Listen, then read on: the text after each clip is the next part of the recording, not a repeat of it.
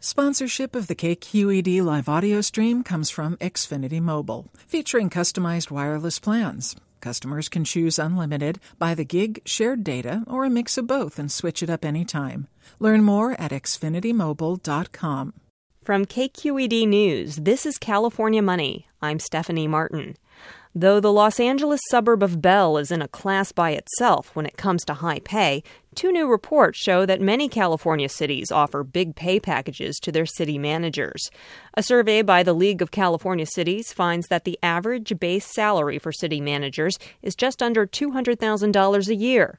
Meantime, a state assembly committee's study reports that city managers' benefits can total up to 240% of their base pay.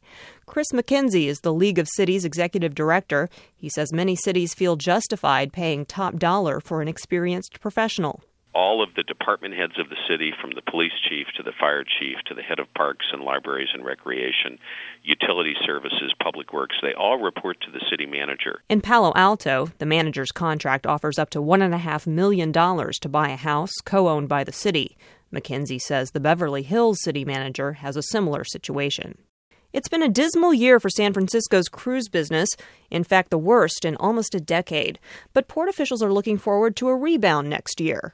Michael Nerney with the Port of San Francisco says a single call by a large ship can bring $1 million boost to the local economy. The cruise passengers are really in an ideal situation.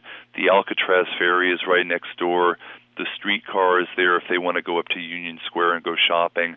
Nerney says at least 60 ships are already booked for the next year. For California Money, I'm Stephanie Martin. More news online at kqednews.org.